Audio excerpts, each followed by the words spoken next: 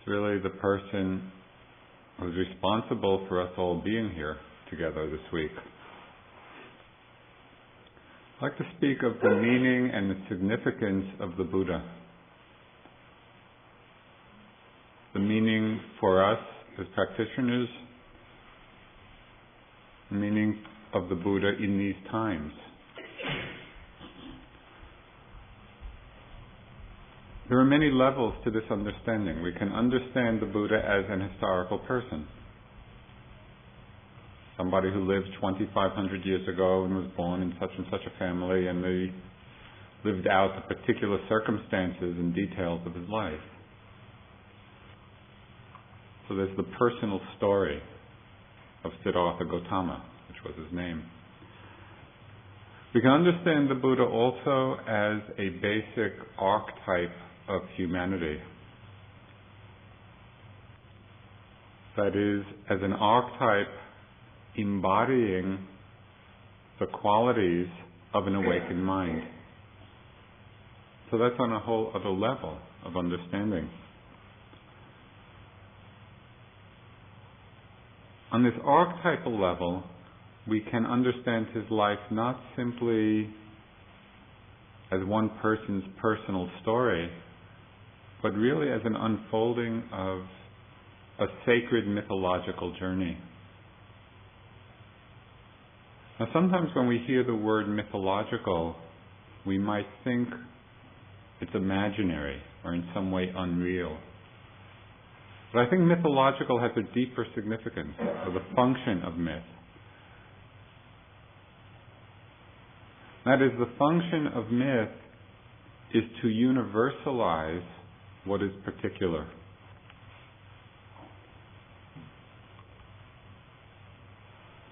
And so understanding the Buddha as an archetype of humanity, as living out this great mythological sacred journey, takes the particular circumstances of his life and universalizes it so that we all actually can connect. There's a third meaning of Buddha, the historical person, universal archetype. Buddha also means, or can be understood as, the basic elements of experience. That is, the elements or the dharmas. One of the meanings of the word dharma is element. The elements of mind, the elements of body. There's a story of one monk who had been so enraptured by the physical beauty of the Buddha that it said he would always sit up front and just be staring, be gazing at his form. And at one point the Buddha is said to have reprimanded him. He said, "You could look at this physical form for 100 years and you wouldn't see the Buddha. That only those who see or understand the Dharma see the Buddha." And so that's another whole meaning. Now, sometimes some of us come into this room and we bow or pay respect to the Buddha image. What is that about, really? Now, it's not a very Western custom. In Asia, people are bowing a lot in different Asian cultures. Here, that's not generally how we show respect. Maybe it's because in our culture we generally don't show respect. Which I think actually is true. But having spent so much time in Asia, and sort of gotten into bowing, it's really a very beautiful thing to do. When I come in and bow to the Buddha, various things are going on. Sometimes I take a moment and actually imagine that it is the Buddha in person there. And it's amazing what that does just for my mind and my heart. It's like drop into the heart and acknowledging a being who embodies great love, great compassion, great wisdom. And it's a way of opening to something greater than myself. So there's a very beautiful moment there. Could also bow in the sense of bowing to emptiness. There's one of the most beautiful images I have of Dipa Ma is her being in this hall, coming in, doing the 3 bows to the Buddha. And it was done with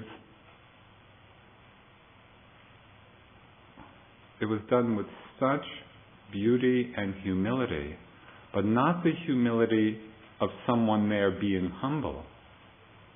It was the humility of there not being anyone there to be proud. And it was the most beautiful thing to observe. It was like love and emptiness bowing to love and emptiness. And so this is another meaning, another way we can understand the Buddha.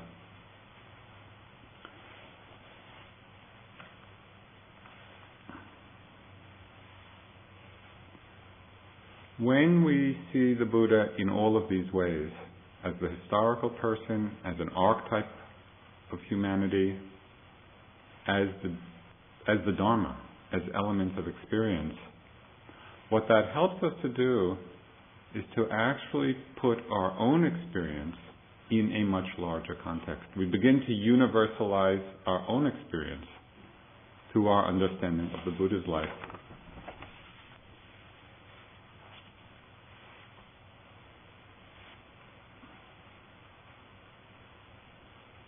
Sometimes I think about people who have been the world's great explorers, in any field. You think of the great explorers of the planet, or of space, or in art, or in science. People who are playing at the edge of the unknown.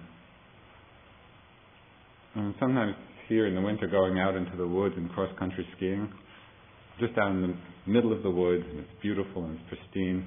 And sometimes I just have thoughts of what it must have been like for people like, Lewis and Clark, or, just these people who went across the country when it was really unexplored, for many.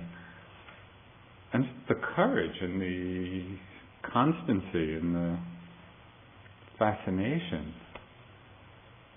And it's easy to imagine that, but what I find is that it's also quite easy to overlook what must have been the daily irritants, of the bad food and the mosquitoes and the this and the that. Well, we're on a similar journey. We're on a journey into the unknown, and the Buddha's great journey was a journey into the unknown.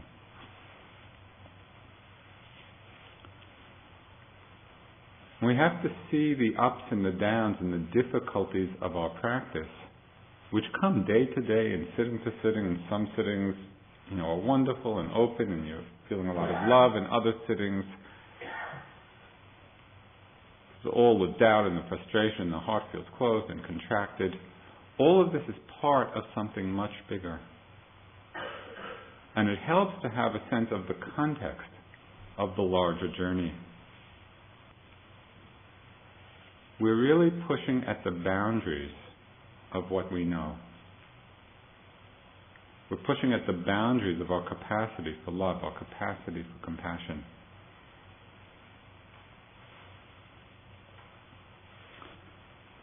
This journey, the archetypal, mythological, spiritual journey of awakening, was described very clearly by the great student and scholar of myth, Joseph Campbell.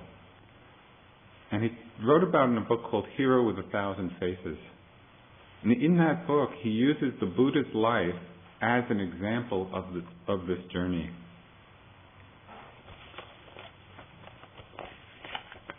The first of the stages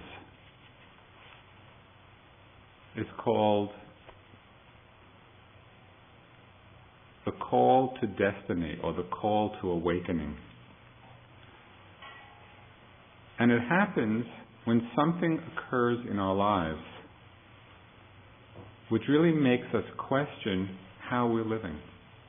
We go along caught up in the habits and routines of our daily life, and then in some way we get this call to awaken. Something happens that makes us begin questioning. What is our life about? Where are we going? What choices are we making? It's when we have that sense that conventional understanding is not sufficient for us, or we're really looking for something else.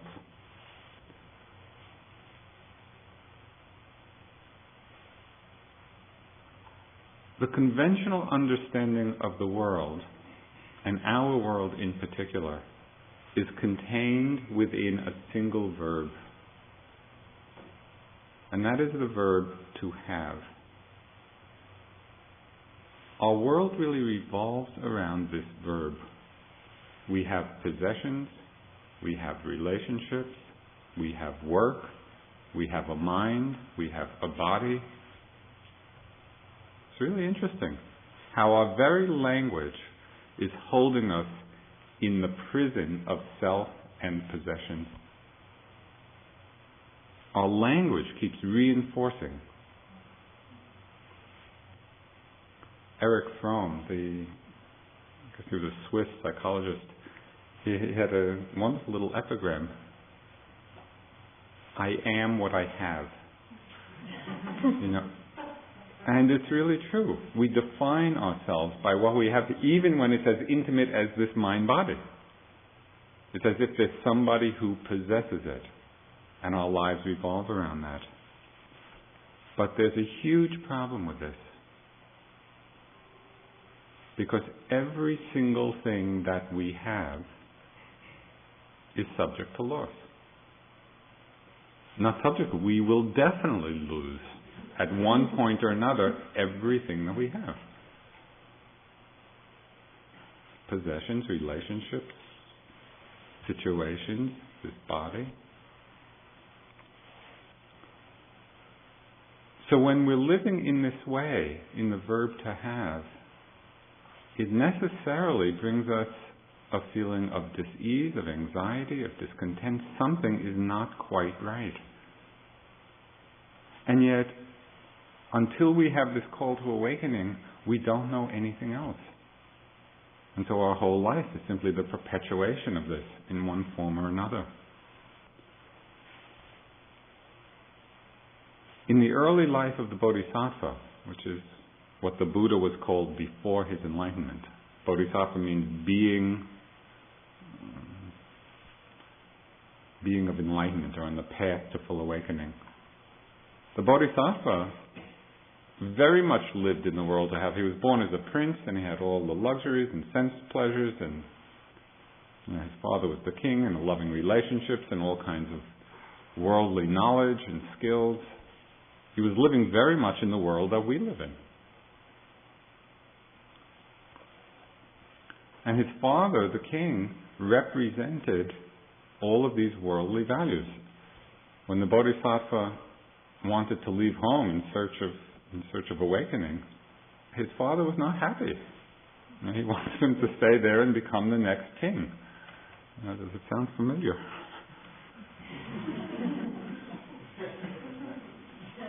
Because he represented the same values which are prevalent in our own society. And for us, it's kind of funny, because even the Buddha has been co-opted in our culture by this verb to have. I'd like to read to you something. What I'm going to read has a big picture of a Buddha here. Okay, it can take several lifetimes to reach a state of inner peace and tranquility, or it can take a couple of weeks.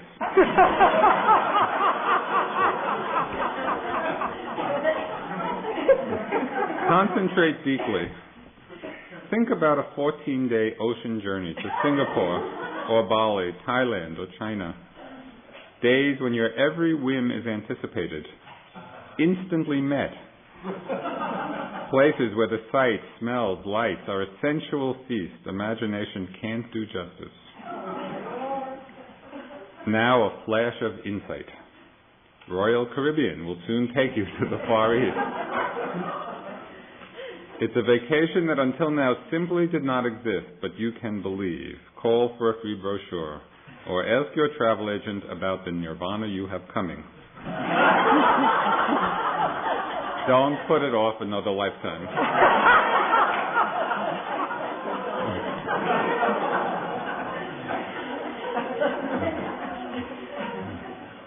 So even nirvana, the end of all craving, has been co-opted by this verb to have. Well, for the Prince Siddhartha, his call to destiny, his call to awakening, happened when he renounced his household life. He began to deeply question these values.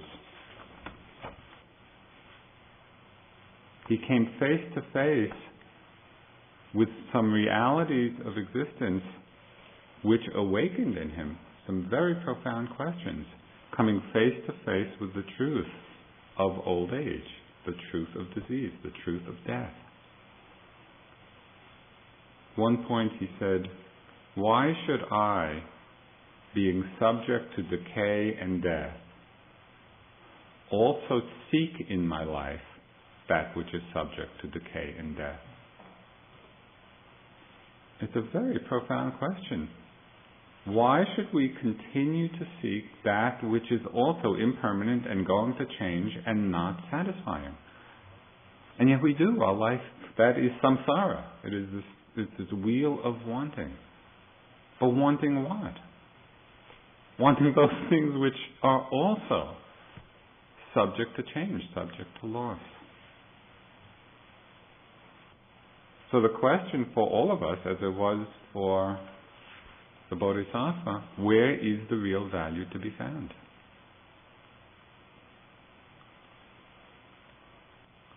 Now there are three powerful contemplations on death which awaken this call to destiny, which awaken us.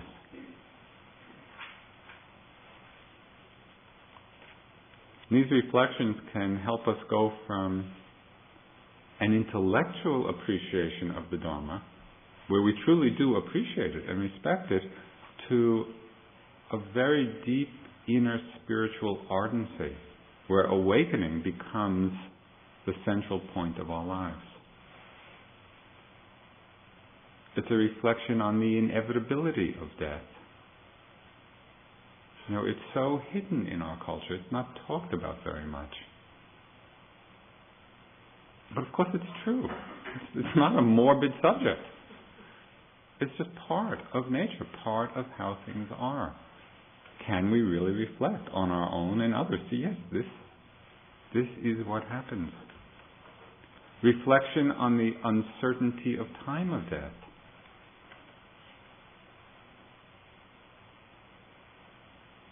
You know, most of us live in the illusion that there's endless time in this life. And so we keep putting off the things that we value the most. The Buddha talked a lot about this reflection on the uncertainty. We don't know. And to make that really alive and real for us. And the third reflection is knowing that at the time of death, the only thing that is of value will have been the cultivation of our own hearts and minds. No matter what we accumulate and what we've done in a worldly sense, at the time of death does not mean much. What will sustain us and what is of most value will be our understanding of the Dharma, our accomplishment of the Dharma.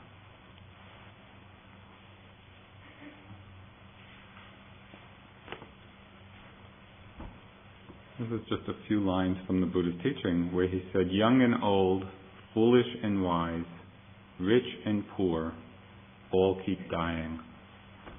As a potter's clay vessels, large and small, fired and unfired, all end up broken, so too life heads towards death." This is from one of Tibetan Rinpoche. I spent 20 years not wanting to practice Dharma. I spent the next 20 years thinking that I could practice later on. I spent another 20 years in other activities and regretting the fact that I hadn't engaged in practice. This is the story of my empty human life. One thing that becomes increasingly clear, I think, to all of us as we get older is how fast it goes. Just the older we get, it seems to go faster and faster for some reason. So we really need this call to awakening. This is a critical step in the spiritual journey. So these questions awakened in the Bodhisattva a real ardency. It awakened in him the energy of countless lifetimes of practice. Now, what are we doing with our lives? What choices are we making? Our life is a succession of choices. Do we take care with them?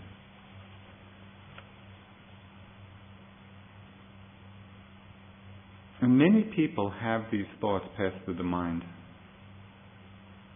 But very often the thoughts come, we don't pay that much attention to them, and we get re-immersed in the busyness of our lives.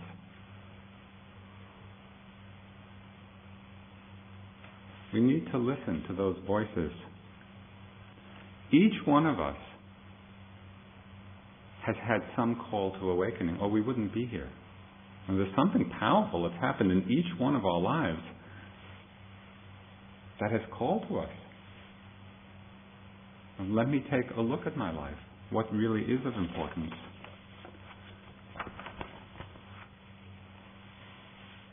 I had a particular call to awakening with respect to the metta practice. It was one time, I was in the Peace Corps after college in Thailand. Then I came back to this country for a little bit, realized I needed a teacher, and went back to India to look for somebody to practice with. And on my way to India, in one of my trips, I saw a movie. Maybe some of you remember it. It was called Charlie, which was taken from the short story Flowers for Algernon. And the story was, just to paraphrase very briefly, about some medical procedure or medicine, something, in which somebody who was mentally retarded took the medicine and became brilliant, and then the medicine wore off at the very end of the movie and went back to the state that he was. But in the beginning of the movie, when it showed this person, it showed how much cruelty there was, little cruelties, in how people were relating to him, playing little practical jokes and this and that. And I just saw the movie, and I felt so deeply in myself the need to cultivate more metta. Just how important it is to strengthen that quality of loving care for everybody. And so we never know where the call to awakening is going to come. It may come from a book, it may come from a movie, it may come from a person. But it's helpful if we listen to it.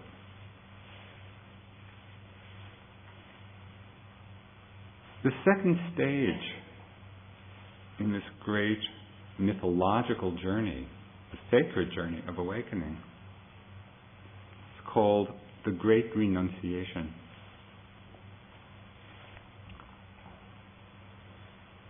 In order to awaken to what are often hidden possibilities, we need to be willing to renounce our habitual ways of looking at things, of viewing things.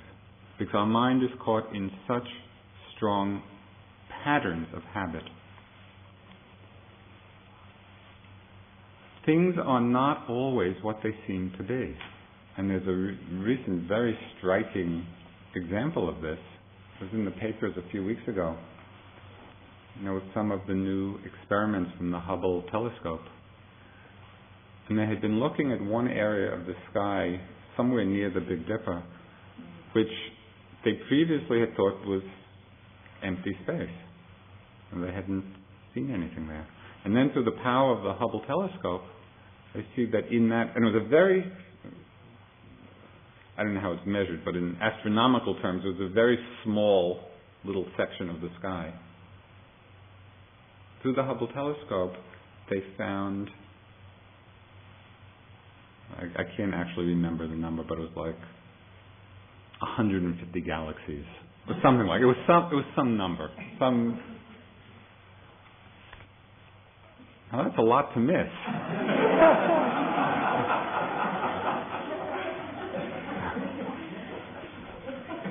And you can imagine, I mean, that's just what was revealed through a limited telescope, although a much more powerful one, in one tiny portion of the sky. Who knows the magnitude of what's out there? And what's so amazing is that as immense as the universe is outwardly, that's how immense it is inwardly. And that's the great power of meditation. As we refine the skills of concentration and awareness and openness, we begin to discover things that have previously been hidden, obscured. So we have to be willing to renounce, at least for a time, the conventional sense of how things are, because they can actually keep us imprisoned in a very limited viewpoint. There's a lot more going on inside and outside than we expect.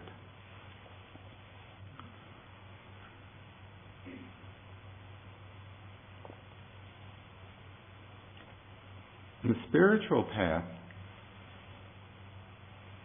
the essence of this renunciation is the renunciation of having as being our core value. We go from the verb to have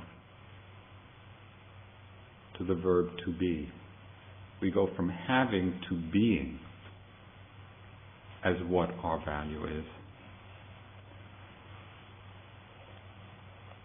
And one of the things that we discover that many people don't know, that the quality of our being is a much greater source of happiness than anything we could have. So this is a major turning point in how we orient our lives. It doesn't necessarily mean that we go off to a cave in the Himalayas and give everything up, although that's one option. And it might be an option worth considering.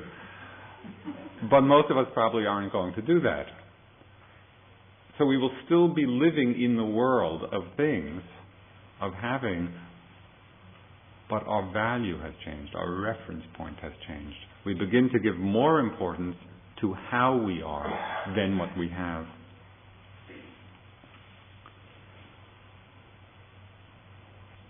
Renunciation comes also right in our meditation practice.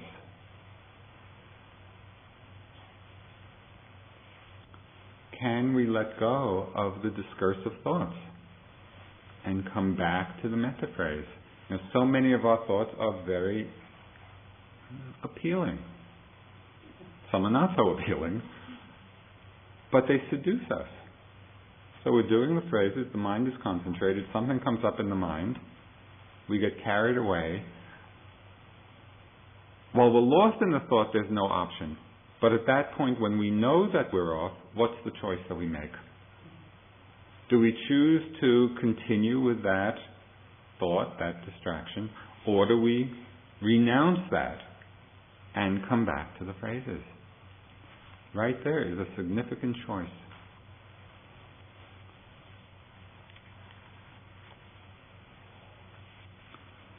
There's a wonderful teaching from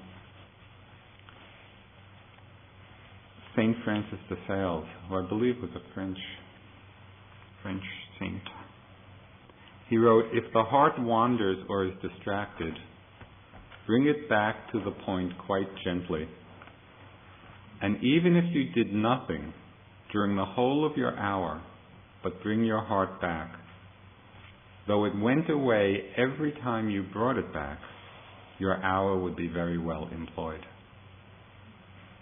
It's a very important teaching. It's the practice of the renunciation of the wandering mind. We become aware of it, we bring it back, even if that's all we're doing the whole hour. Our hour would be well employed, because at a certain point the mind comes to rest.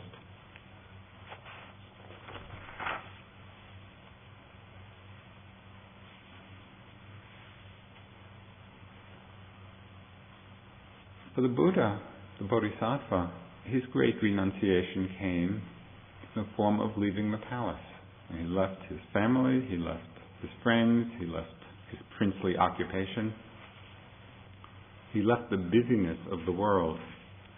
And he went and studied with different teachers. And he studied samadhi practice, concentration practice, reaching all the levels of jhana, or absorption, deep states of concentration. He did 6 years of ascetic practices, intense ascetic disciplines, in a way he'd be starving himself and torturing the body in an effort to awaken. And after 6 years of that, he realized this is not the way, this is not helping. So he gave that up. He took some nourishment, and he prepared himself for the third great stage in the spiritual journey.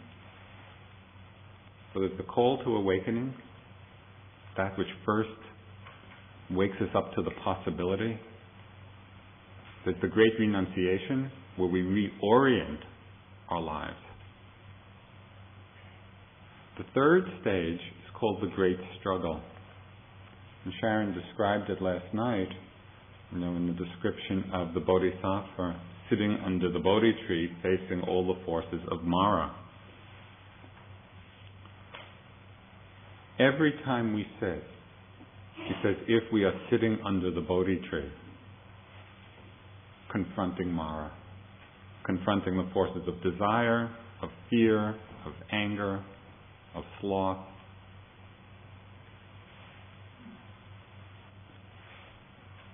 Our own struggles have much greater import than might at first be apparent. Usually we're so caught up in the details of our own particular struggle. I had a good sitting, I had a bad sitting, or there was pain in my knee, or I was very sleepy. How often do we think of ourselves as being the Bodhisattva under the Bodhi tree, confronting the forces of Mara? We generally don't put ourselves in that mythological context, and yet that actually is what's happening. Everything that happens when we sit is part of the unfolding journey of awakening.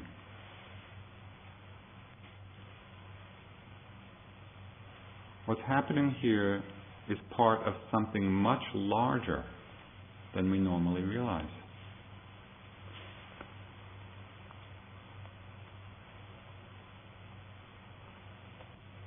And sometimes the times of greatest difficulty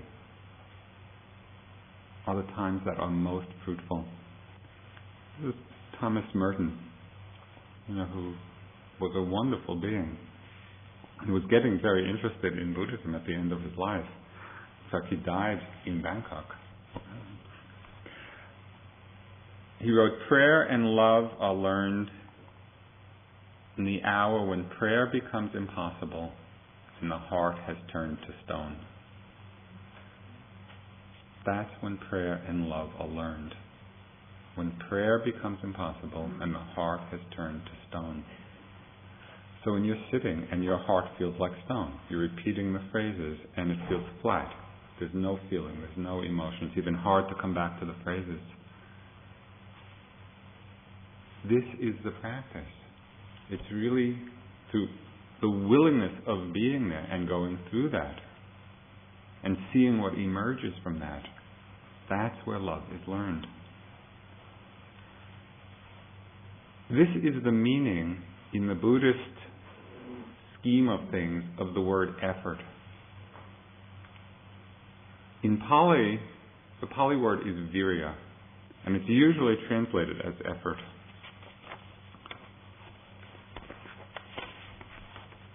But actually that translation can lead to some misunderstandings, because effort has a lot of connotations in English which are not helpful. Wrongly understood, Effort can lead to ambition, it can lead to expectation, it can lead to a lot of tension in our practice.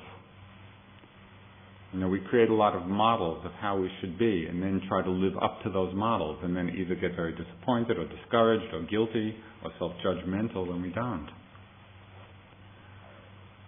Need to understand virya in a whole different way. The translation that I like the best, which captures the essence of this,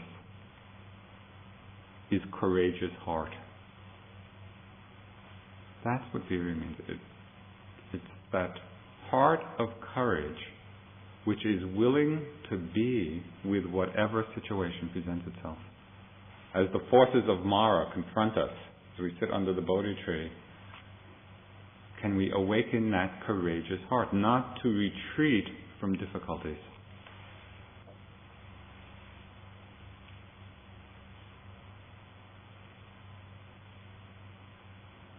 It's the cultivation of this courageous heart that allows us to play at the edge of our limits, of our boundaries, precisely in those places where things get difficult. You might have, I don't know if you saw the movie The Little Buddha. It had certain limitations as a movie. But they were wonderful. It was a wonderful scene of the Bodhisattva under the tree as Mara came up and tried to break his attentiveness and his concentration. And it's just played out in the movie, coming right to the edge of the greatest temptations and the greatest fears and the greatest doubts. That's where the courageous heart is necessary. That's the meaning of effort. Because we open to new possibilities then that go beyond our limits, go beyond our habits. And it's different for each one of us. That's why we can't compare one with the other. We all are practicing in our own way. There's one more Deepa Ma story. The last time I saw her in India, we were in Bodh Gaya, which is the place the Buddha was enlightened. And so it was very inspiring being in Bodh Gaya, and I loved being with her. And one day, and she was very tiny, and I'm not so tiny. So we were walking down the street, and she was holding my hand, and she turned to me and she said, "I think you should sit for 2 days." And at first I thought she meant like a 2-day retreat. But that's not what she meant. She meant sit down and don't get up for 2 days. Like a 2-day sitting. And she herself had done longer than that. She had sat for 4 or 5 days without getting up. So I just looked at her and I laughed because it seemed so far beyond what I could even imagine. And she just looked at me and she said, "Don't be lazy."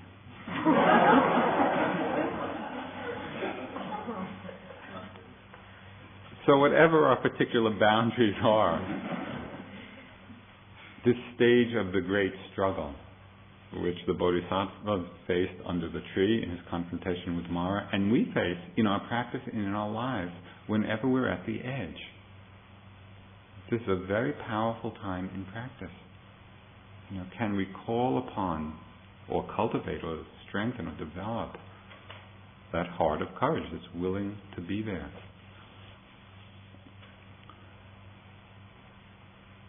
The last stage of the sacred journey is called the Great Awakening, the Great Enlightenment. And for the Buddha, it happened on the particular night after he took nourishment. He sat down under the Bodhi tree, and he took the resolve, so it said, that he would not get up from his seat until he had attained perfect realization. Now, by way of appreciating the quality of the mind of the Buddha, imagine coming into this hall with that determination. I'm not going to move from my seat until perfect realization has happened. That's an amazing strength of determination. Of course, Maybe he knew it would happen that night. I don't know. But anyway, it did. And it's described, he described it later, in the 3 watches of the night, which is a 3-hour period of a watch. He had different kinds of insights. And they really relate very much to the insights that we have, perhaps on a lesser scale. His first insight, the first part of his awakening, was of his looking back and seeing his endless past lives. Just this endless stream of birth and death and birth and death and all the particular circumstances of each life, seeing how insubstantial and empty was this process. Well, we may not be able to look back and see past lives, but we can look back in this life, and reflect on all the experiences that we've had, the most wonderful experiences and the most terrible experiences. Where are they now? These events which we can get so caught up in and so entangled with and so enmeshed with,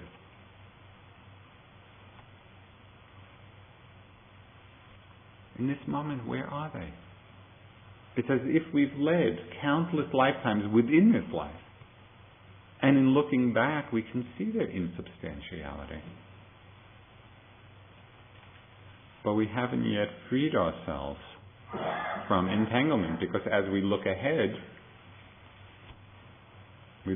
with fascination, with attachment. So this is an important understanding, and this is one of the liberating insights that the Buddha had. In the second watch of the night, he understood the law of karma. He saw not only his own past lives, but also the destiny of all beings, taking birth, living their lives, being reborn according to the actions that they did in their life, going to good places, going to not such good places.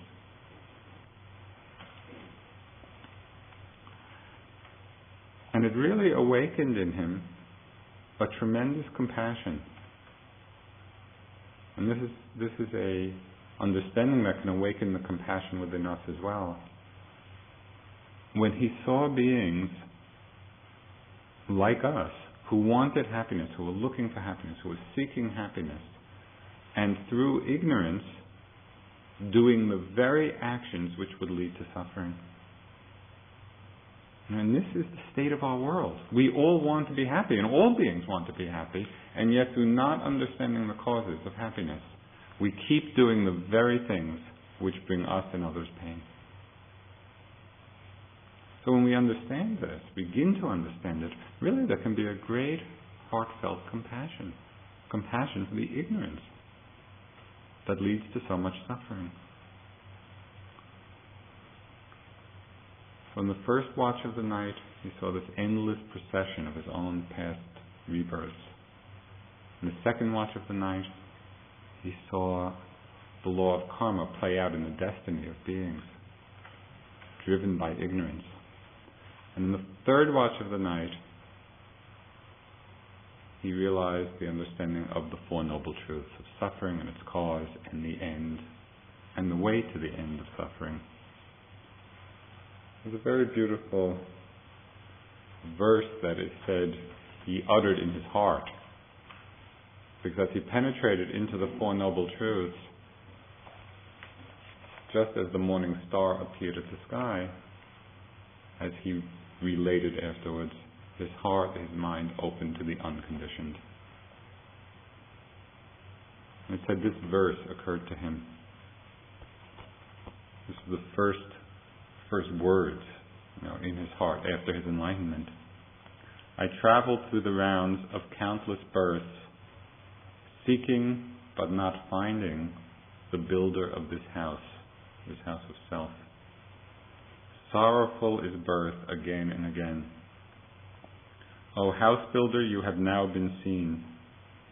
You shall build no house again. Your rafters, as the defilements, have been broken. Your ridgepole is ignorance shattered. Achieved is the end of craving. my mind has attained to freedom, to the unconditioned.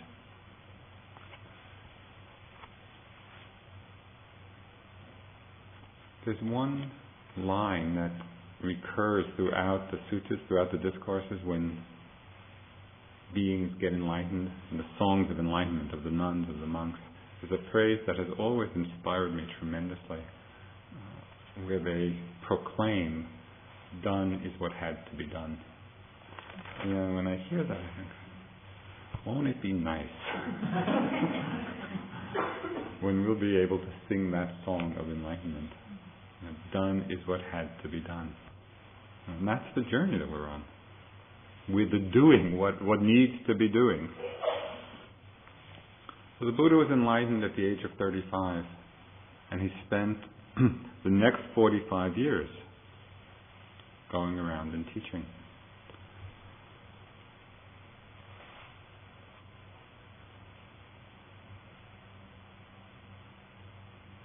Really, the whole foundation, or the whole scope of the teachings was built on the foundation of this understanding of the Four Noble Truths and the realization of emptiness, of selflessness. When he had his first 60 enlightened disciples, he did something very significant, and it has a great bearing on our own practice.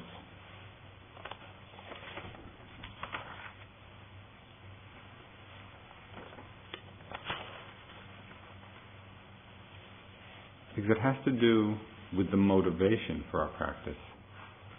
When the first 60 disciples were enlightened, this is what he told them. He said, "Go forth, O bhikkhus, O monks, for the good of the many, for the happiness of the many, out of compassion for the world, for the good, benefit, and happiness of people and devas. Let not two go by one way. Teach the Dharma, excellent in the beginning, excellent in the middle, excellent at the end. Proclaim the noble life, altogether perfect and pure. Work for the good of others, you who have done your duty."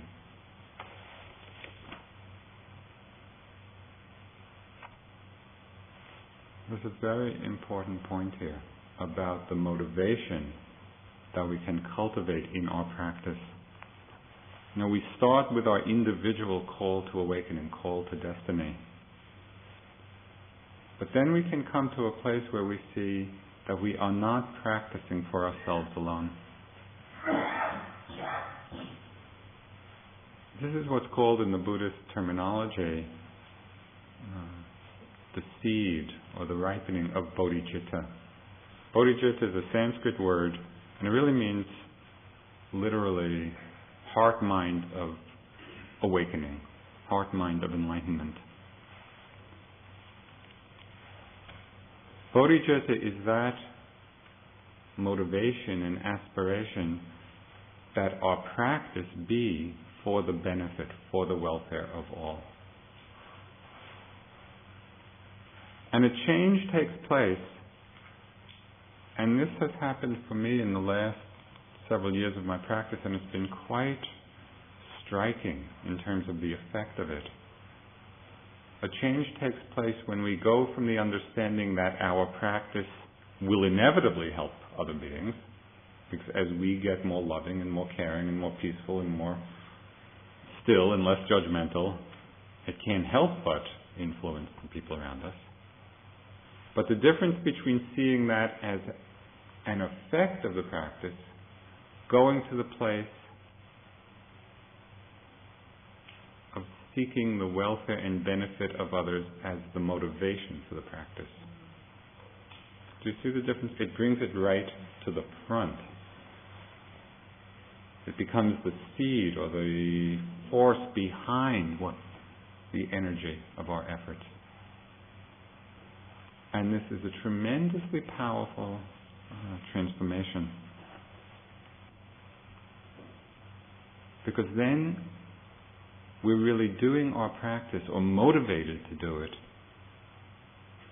out of a sense of compassion for the suffering in the world and a connectedness of metta with all beings.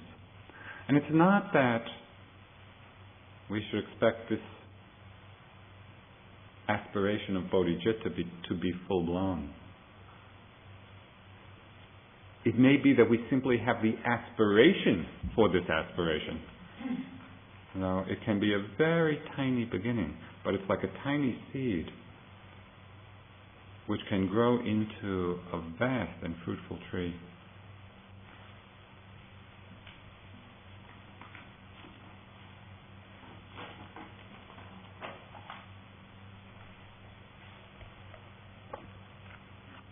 This is from the Dalai Lama about bodhicitta.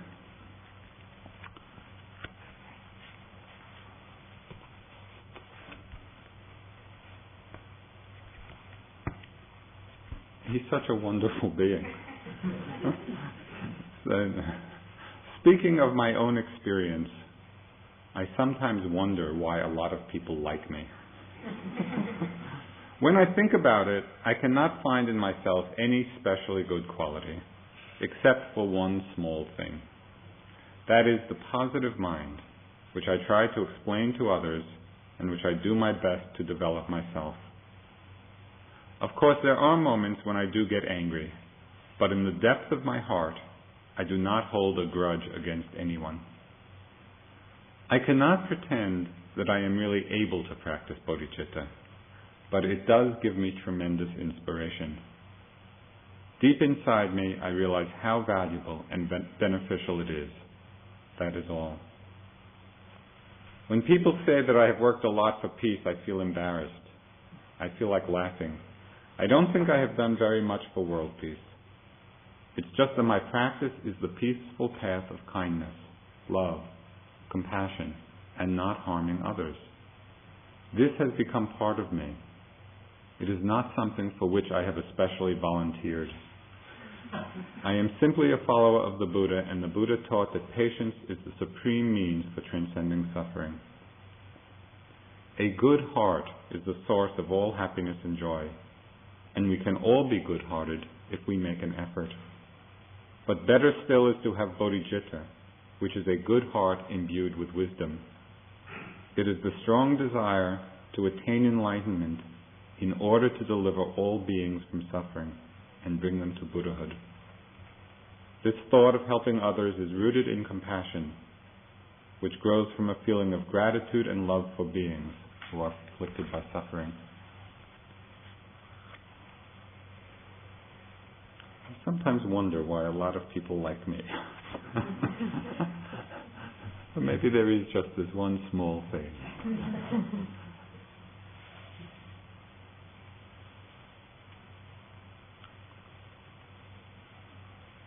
One very simple way of beginning the cultivation of bodhicitta, and you could try this if you like, is at the beginning of a sitting. You can make the aspiration, may I attain enlightenment for the welfare, for the benefit, for the awakening of all beings. Really sets or nurtures or waters that seed, that this is why we're doing it, for the benefit of all. And at the end of a sitting, the merit of the practice can be dedicated, or the end of a day. May my practice be dedicated to the awakening of all beings. It takes us, and this is what was very helpful for me in the practice, it takes it out of the context of an individual struggle and puts it into something much bigger, much wider, much more boundless.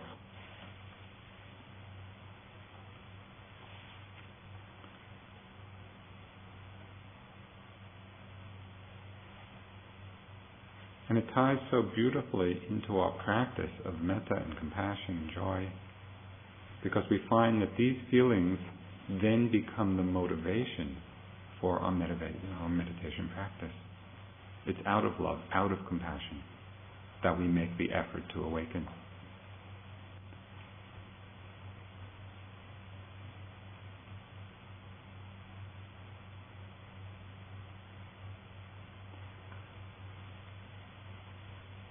There's one expression of bodhicitta which is, I think, quite beautiful. It comes from a famous teaching by Shantideva, who was an Indian adept, and I don't exactly remember the date, 8th century, 9th century, something like that. He wrote a book called The Bodhisattva's Way of Life. And the book is an explanation and a description of how one can practice living as a bodhisattva. As a being dedicated to the welfare of all. In one part of this book, Bodhisattva's Way of Life, there's one little section which is called the 7-branch prayer. And so I'd just like to read that little section. Bear in mind the era and time in which it was written, because a lot of the images and metaphors are from agrarian, rural Indian society. This is the 7-branch prayer. May I be a guard for those who are protectorless, a guide for those who journey on the road. For those who wish to go across the water, may I be a boat, a raft, a bridge. May I be as an isle for those who yearn for landfall, and a lamp for those who long for light. For those who need a resting place, a bed. May I be a servant for all those who are in need of servant. May I be the wishing jewel, the vase of plenty, a word of power, and the supreme remedy. May I be the trees of miracles, and for every being the abundant cow. Like the great earth and the other elements, enduring as the sky itself endures. For the boundless multitude of living beings, may I be the ground and vessel of their life. Thus for every single thing that lives, in number like the boundless reaches of the sky, may I be their sustenance and nourishment until they pass beyond the bounds of suffering. This is a vast aspiration.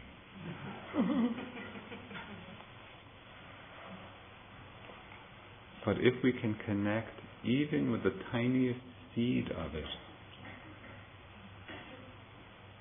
even if we can appreciate, the power of that aspiration, it transforms the quality of our practice.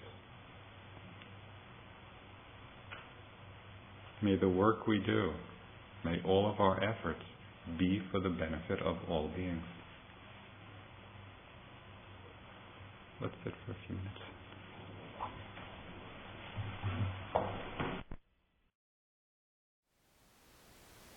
Thank you for listening. To learn how you can support the teachers and Dharma Seed, please visit dharmaseed.org/donate.